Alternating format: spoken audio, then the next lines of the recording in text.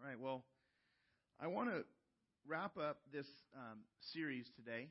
And next week is Palm Sunday, so we're going to actually kind of tackle two of the final foolish strategies that God gives us in the Bible. There's these 5 foolish strategies that we find in the Bible, and we've looked so far at 3 of them. And these are really a word study of Old Testament words that describe foolish living, foolish approaches to doing life. And we actually probably all identify with one, if not 2, of these, and in some ways you start seeing yourself in all these different characters that we're describing. And so we're kind of doing a character word study, and so I want to begin us thinking about this morning with these 2 characters on the far right. There's this lady, she's in the spotlight, she's out up front, she's really taking it all in, she's taking a selfie of herself, and she's really excited about the way she looks, and there's this kind of creepy character off to the far right who's kind of like got his fists up, and He's in the shadows, and so we're going to talk about these 2 characters, the spotlight and the shadows. Now, this approach to living, these final 2, are far more dangerous when you choose these ways of doing life. This really creates some enemies, opposition. Let's think about, when was the last time you really ticked someone off? Like, you really ticked someone off. Like, you went a little too far. Sometimes we go... we bother people, we frustrate people. Think about the time where you pushed a person to the limit to where they actually were opposed to you. And they finally had enough to where you got put in your place. And you don't have to take a course to learn how to provoke others, read books on this. This stuff just kind of grows up in our heart. There's some things in our hearts that we've been looking at. There's actually 3 heart problems that are embedded. There's the heart problem of selfishness, arrogance, and the damaging sides of our hearts. And we default to those. And out of those heart problems really grows 5 foolish strategies. And that's the 5 strategies, these 5 fools. And so far we've looked at these 3. We've looked at this character. He's ease, is the title. Ease. He takes the easy way in life. He uses passivity, laziness. He lies to cover up his slack approach to life. That may be something that you feel like, okay, you struggle with that. You're looking for a magic key that just kind of unlocks the easy way to life. And in the Bible, this character creates all sorts of frustration for themselves. They create frustration for others. The second foolish strategy we looked at, just to kind of review, is this reactive way, where there's a reactive side to us, where we're upset. And we use manipulation. We use control tactics in order to get people to give us what we want in life. You might get angry. You might be passive-aggressive. You might use tears, and you turn on the tears at the time in order to get what's wanted. This is the reactive way. Now, the Hebrew word for this is evil. You can go back a few weeks on our website, and you can find the message on this, but describing this foolish way of living. The third strategy is the fun way. The Hebrew word is the sackle. And the sackle is kind of like a reckless person. Someone who is just reckless and blindly following their desires. His or her desires. You want pleasure, you feel like you want pleasure, so you chase after it blindly. You don't think about the consequences, you just indulge.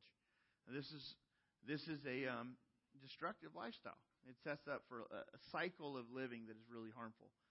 Now, in all 5 of these different strategies that we find in the Bible, what we're doing this for is we're trying to help us identify the foolish life strategies so that we can reject folly.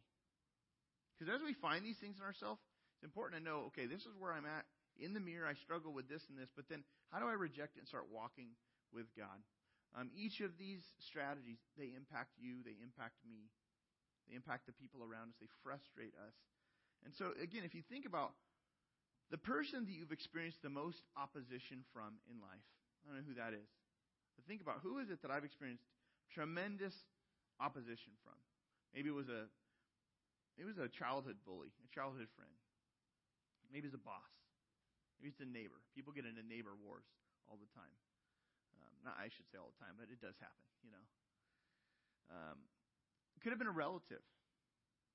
But you experienced tremendous opposition. Now, there's someone that you don't want to tick off. The person you don't want to really have opposing you is God himself. And as we look at these final two, if we move towards these foolish strategies, we end up finding ourselves in opposition to God. God actually comes against us in order to put us back in our place. And sometimes it's not pretty. These two life strategies sets us up for a feud with him. And so I want to dig in. The first strategy for this morning, which is the fourth one we've looked at, is the important now strategy. The Hebrew word is the word halal, but it really means to desire praise and glory for oneself.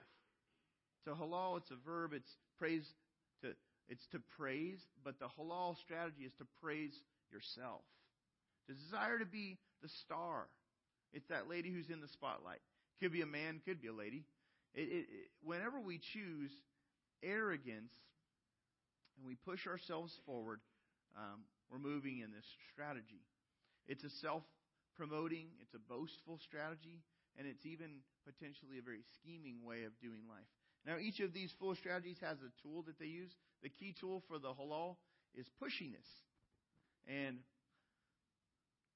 this means it's not a subtle arrogance, but it's that we believe, it's a strategy where we believe we deserve more than we're really due. So we're not getting the attention, so I'm going to push my way to get the attention. I'm not getting the role I want, so we push ourselves ahead of others. We push others out of the way, and we take the spotlight. That's what the halal strategy is all about. I want to be important right now. And here's a place where it shows up in the Bible. This is from the Old Testament, Psalm 75, verses 4 and 5. It says, I say to the boastful, the word boastful there is the word halal in Hebrew. I say to the boastful, do not boast. Again, do not halal. And to the wicked, do not lift up your horn. Do not lift up your horn on high or speak with haughty neck. Now, if you struggle with pride or arrogance, the picture he's describing, the psalmist is describing, is a person who's just lifting their neck up. This picture really is, the lifting up of horns is a metaphor from the animal world that really signifies a defiant self-confidence. It's like when you turn on the Discovery Channel and you see two big animals that are like about to attack each other, and they're trying to appear larger, and so they get up in this position of dominance. That's really the picture we're given here in Scripture. Is this boastful approach is like you're lifting up your horns. You're really defying others, and you're very confident in yourself. An interesting example of this is the peacock. The peacock is a beautiful bird. I think we'd all agree that it's a pretty bird. And my parents, they live on the edge of the city of Monrovia and El Monte. And in their neighborhood, on the streets to get to their house, are these wild peacocks. And sometimes when you're driving to their house, you'll see peacocks up on cars. You'll see peacocks in roofs, in the trees. I've even seen it to where the peacock will just be in the street. And you'll come up to this peacock, and it ain't getting out of the way. You've either got to mow the peacock down, or you need to go around it. Because what does it do? It just kind of pokes its head at you, and what does it do? It displays its feathers. It brings its feathers up, shows you all its glory, and then it just kind of struts slowly for you to enjoy the view. And well, what do you have to do? They push you out of the way. You got to go around them. That's the issue with the halal.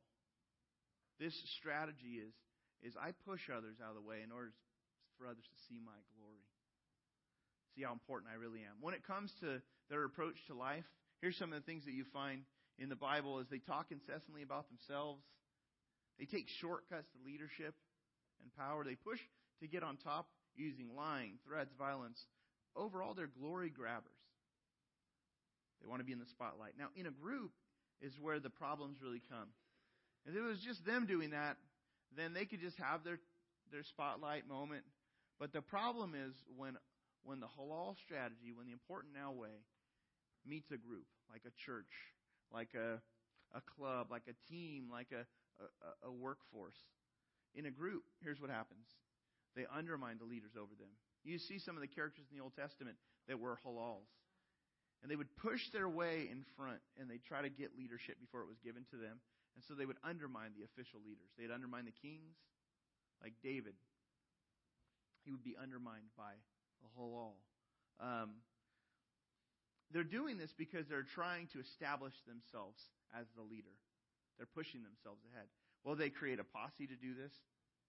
A lot of the Old Testament kind of rebellious characters that were of this foolish strategy would form a group of people who saw them as the leader and who followed them. They would form a little posse in order to do this last thing. They would drive division in the group. There were people that try to overthrow the king, led by the halal. And what they don't often realize is that they're bringing tremendous problems, because as they find themselves really undermining leaders, what they're really doing is they're actually opposing the God who put the official leader in place. They're actually like, okay, God, I'm not going to submit to that guy, so I need to be the person, and so I'm going to establish myself as a leader. I'm going to gather a following. Well, the God who installed the official leader is now all of a sudden pretty ticked off.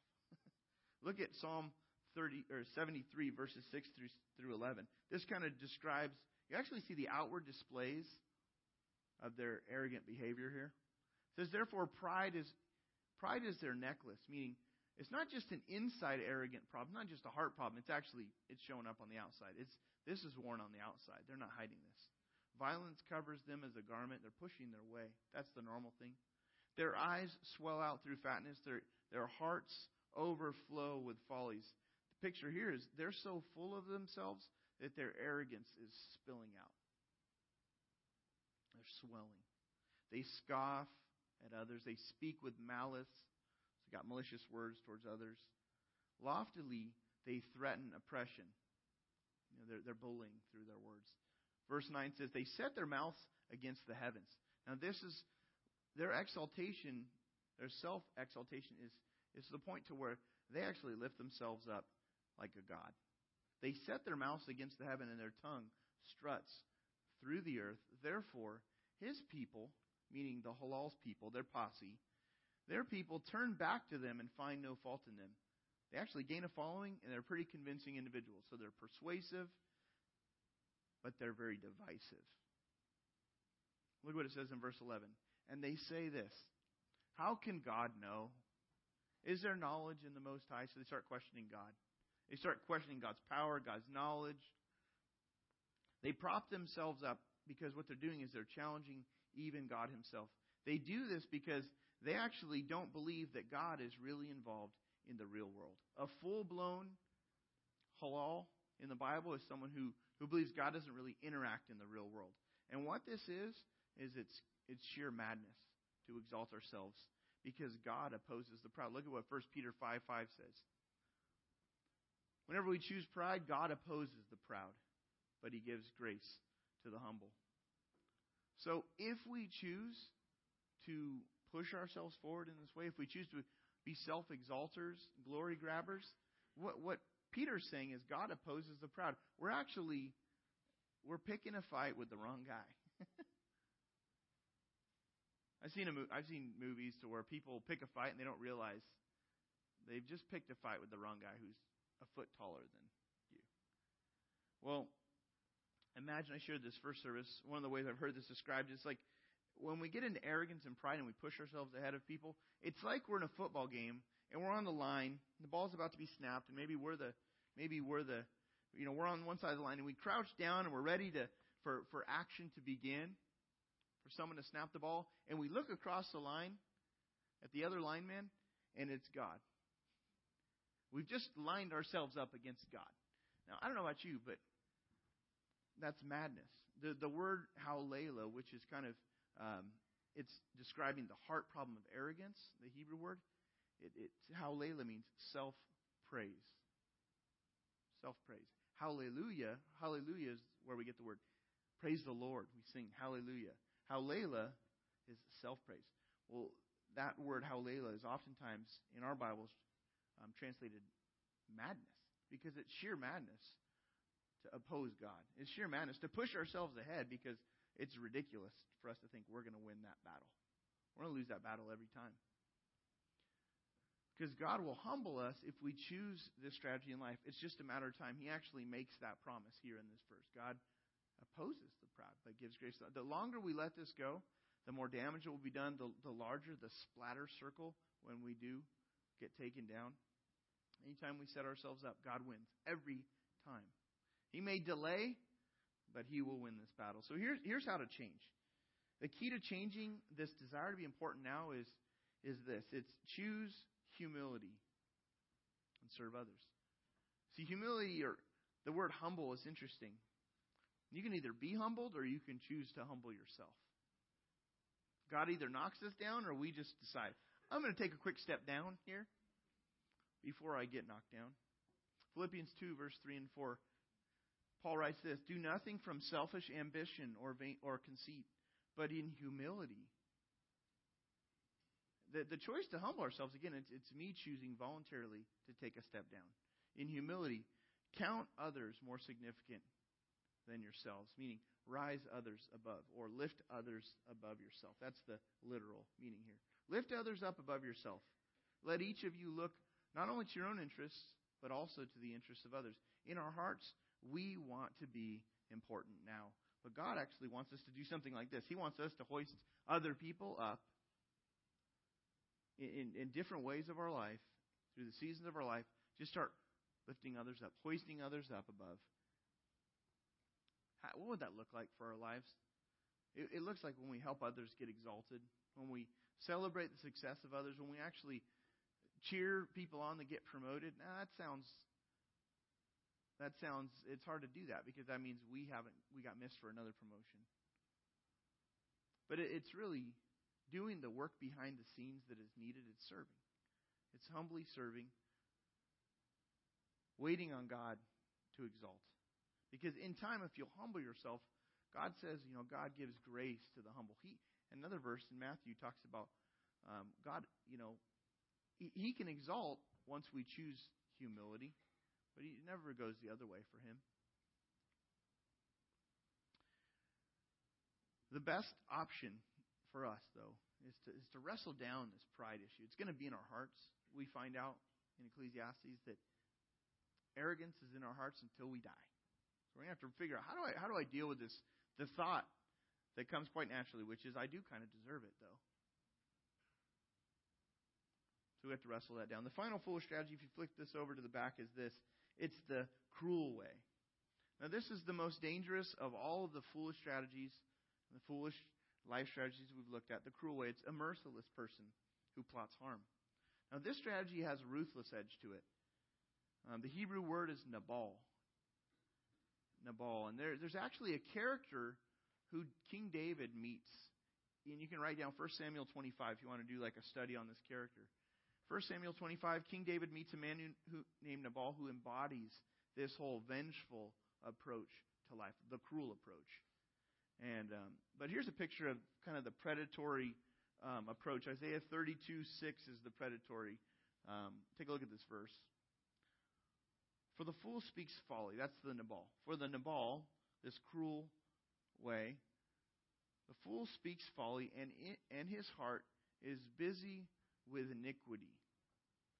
So in his heart, he's busy plotting. Because the word iniquity there, this word means intentional harm. Sometimes I hurt someone, and I got caught up in some situation. I got caught up in making someone the butt of the joke, or I played a little too hard and I fouled someone, or we get into those things where hey, sorry, man, I got way too competitive in the moment. I'm sorry I did that. This is on the way. Man, I'm going to hurt someone today. Matter of fact, I'm going to hurt this person today because he deserves it. And I want to see him go down.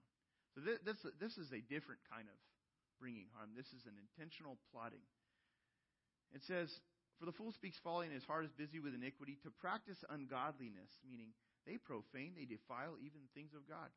To utter error concerning the Lord. They're speaking lies about God. To leave the craving of the hungry unsatisfied and to deprive the thirsty of drink.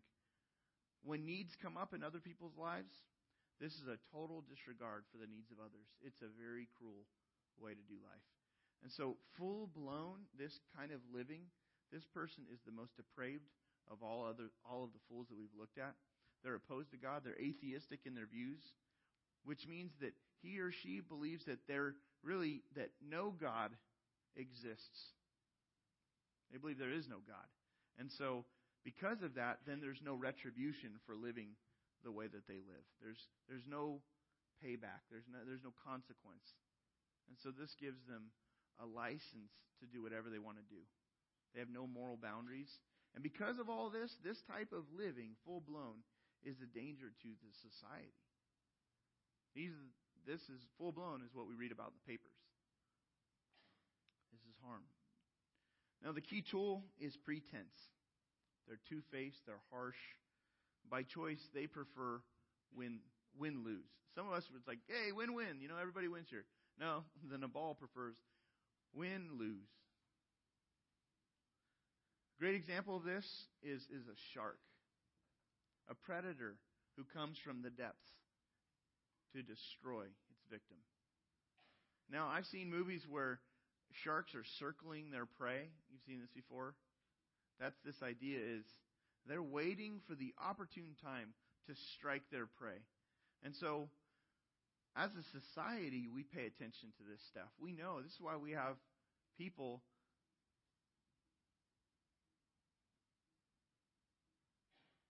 I hear something. I don't know if that's you or me or... Okay, I'll just keep going. But I hear like a beeping in my head. But society, we hire policemen. We have laws. We do things. We keep this predator behind bars. In the church, we pay attention to this whole area. We pay attention to the fact that we need to protect the body of Christ. We want church to be a place where people can come and worship God freely and not be preyed upon in any way, whether that's a financial predator or any other kind of predator. And so we just try to protect, to the best of our abilities, the congregation as we've been here. And whenever, we've added little elements because this is important because we know that this type of living exists in full blown. We read about it. Now, you might be thinking, yeah, I'm not that guy. I'm definitely not this cruel person. But whenever we start noticing, here's where I think it touches all of us, is when we start noticing a cruel, harmful desire on the inside, we need to quickly move in another direction. Because what is in our heart is the ability to do harm. It's in all of our hearts to actually pay people back. When someone hurts us, there's this, you had to wrestle down the payback default. A lot of times the payback is not physical. Sometimes it's verbal, but the need to get revenge or the desire to see people pay for the harm that they brought, that's in it. We have to wrestle that down. We don't want to take that into our hands and begin to play that role of payback person. So we're warned in Scripture. Look at Romans 12, verse 17 through 19. It says, repay no one evil. So if someone dishes something out to you really harmful, that's going to tempt that's going to tempt a cruel response from you. And so what Paul writes to the church is, repay no one evil, but give thought to do what is honorable in the sight of all. And if possible, so far as it depends on you, live peaceably with all. And then a real familiar verse, beloved, never avenge yourselves. You don't need to. He's saying, look, someone else has your back, but leave it to the wrath of God, for it is written, vengeance is mine, I will repay, says the Lord. When we start trying to play God's role and dishing out harm to others who've been harmful, we're moving in a real dangerous direction here. So if you notice this in any way in yourself, here's the bottom line of how to change. It's become a compassionate giver. In your life, just become a person who's compassionate and generous. Because the Nabal tends to be stingy and selfish, so to move against that, you have to learn to be generous. You have to learn to be generous with your time. You have to learn to be generous with your resources. Compassion means that I'm trying to empathize with the hurts that other people are experiencing. So when someone is going through something, it's me giving myself of my time and my resources in practical ways in order to share in that person's pain. That goes against this default foolish strategy. Romans 12:15, rejoice with those who rejoice, weep with those who weep. Rather than tearing people down and using people for what we want out of life, Paul says, man, we should be building people up. We should be sacrificing to help others with their goals, with their needs. This is the way of doing life. Now, we've looked at all 5 of these strategies, because that's the last one. We've looked at all 5 of these foolish strategies, and each of these people are committed in their own ways to using certain tools in order to get what they want. Really, not just they, but this is what we want. We all identify with, in some way, with some of these different foolish ways. Now, the flip side to folly is wisdom. The flip side to foolish living is wisdom. And the real question for us is, how do I get wisdom? Can I even get wisdom? You know, all I've been talking about is in our hearts are these embedded heart problems. That's just natural stuff. Folly comes naturally. Wisdom doesn't come naturally to us. At some places in the Bible, the pursuit of wisdom is described like you're hunting for a costly treasure. You're looking for this treasure of wisdom, and you should pay a price to get wisdom. And I love the treasure hunting movies where the treasure hunter finds the entrance to this tunnel or this cave that's going to lead to the treasure, because I finally found this thing I've been looking for all my life. I finally found it. But a life of wisdom is different. The entrance to a life of wisdom is not a mystery. Proverbs 9:10 says, the fear of the Lord, we've shared this almost every week, the fear of the Lord is the beginning of wisdom. You want to begin the life of wisdom, you begin by fearing the Lord. Whenever you decide to fear God, you are at the starting point. You're at the entrance to a life of wisdom. What that means to fear the Lord, it means that I take God so seriously because I realize He's watching my life. He's watching over all of the world, all of our lives. I can't sneak anything past Him. But the bad news is that we don't have the track record to really pull this off. We don't have the track record to really fear God all the time. I can't take God seriously all the time because I do good for a while, but then I mess up. I do good for a while, I mess up. I try again, I mess up. And I go through this life of trying on my own self-effort to get it right. But the good news is that God, the good news of the gospel is that God has made a way for us to experience His new way of living apart from any of my own self-effort. And it really is this. It's all the treasures of wisdom are found in Jesus. The reason we celebrate on Easter is this. This is the breakthrough point for a life of wisdom. Now, Paul, a church planner, he is overjoyed when he sees people coming to know Jesus Christ. He's one of the guys that authored many of the books of the New Testament. God used him to author many of the books. And we read in his letters to the churches in the New Testament these statements where he's just rejoicing at people embracing Christianity and embracing a life with Christ. Look what he writes to the church. Colossians 2:2 says, I want their hearts, he's talking about these people who he's never met before, I want their hearts to be encouraged and united in love so that they may have all the riches of assured understanding and have the knowledge of God's mystery. That is Christ Himself, in whom are hidden all the treasures of wisdom and knowledge. Jesus Christ is the one who unlocks the mystery of how does a sinful, broken humanity have a relationship with a holy, righteous God.